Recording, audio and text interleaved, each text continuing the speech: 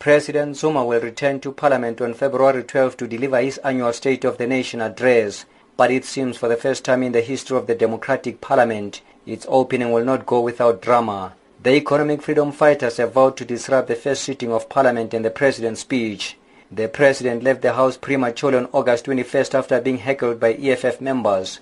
Zuma says the planned disruption of Parliament borders on political immaturity.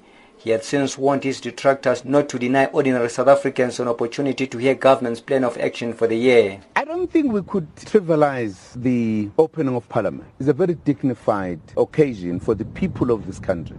It is not for any political party. It's for the people of this country, wherein the governing party, elected by the overwhelming majority of this country, present the report to the country and what is the program going forward. Universally in the world, parliaments are very respected institutions. And I think as political party, we should take that into account. It's not a place to play around. It's not a place to shout slogans. It's a place to deal with the governance of the country. That, for me, defines the party, whether it is matured or it does not know what is happening in the world. The President also scoffed reports that he is disrespecting Parliament by refusing to answer questions posed to him, especially on the security upgrades at his Nkandla residence in northern KwaZulu-Natal. People are being misled. The President has never refused to come to answer questions. I've been hearing those kind of sloganeering out there. It does not worry me. I went to Parliament. Members in Parliament stopped me from answering questions. I'm waiting. The day I'm told this day has come. I've always gone to Parliament. It's just a matter that is misleading the country, because nowhere they can say, they said I must come and I refused. Whenever there was a program, a date is put, I would come. And even now, I'm waiting for Parliament to tell me to come. I will always come to Parliament. President Zuma also weighed in the leadership battle in the ANC Youth League.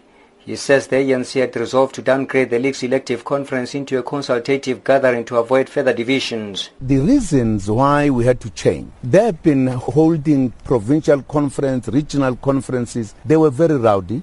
There were few areas where you almost had two conferences. So it was clear that as we prepare, these people have not yet gelled as the NTT was working. And you had, for an example, a situation where other delegates were saying we can't be pushed out. We are coming even if we are not accredited. That situation was not acceptable. So we had to say we can't have a conference like the one where Julius was elected, wherein it was big problem. We said we can't have that repeat. President Zuma also reacted to comments by late former President Nelson Mandela's assistant Zelda Lechranye, who sparked a debate on Twitter this weekend after saying she felt white people are not welcome in South Africa. Her tweets were in reaction to Zuma's remarks that the country's problems began with Jan van Riebeeck, a Dutch administrator who set up a refreshment station in the Cape in 1652.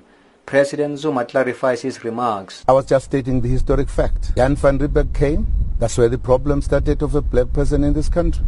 They almost wiped out the Khoisan people in the Western Cape. Is that an anti-white statement? That's what they did. They colonized us. They took our land. It's a fact. Was there no colonialism in South Africa? Was the land not taken away from its owners? You know for a fact that this country was structured on racial lines. Does that lady don't know that? The fact of the matter, I carried a dompas. The white person didn't. Many blacks were not allowed to come to the city. That's why today we have so many informal settlements. Is it a fault of a black person? It's not.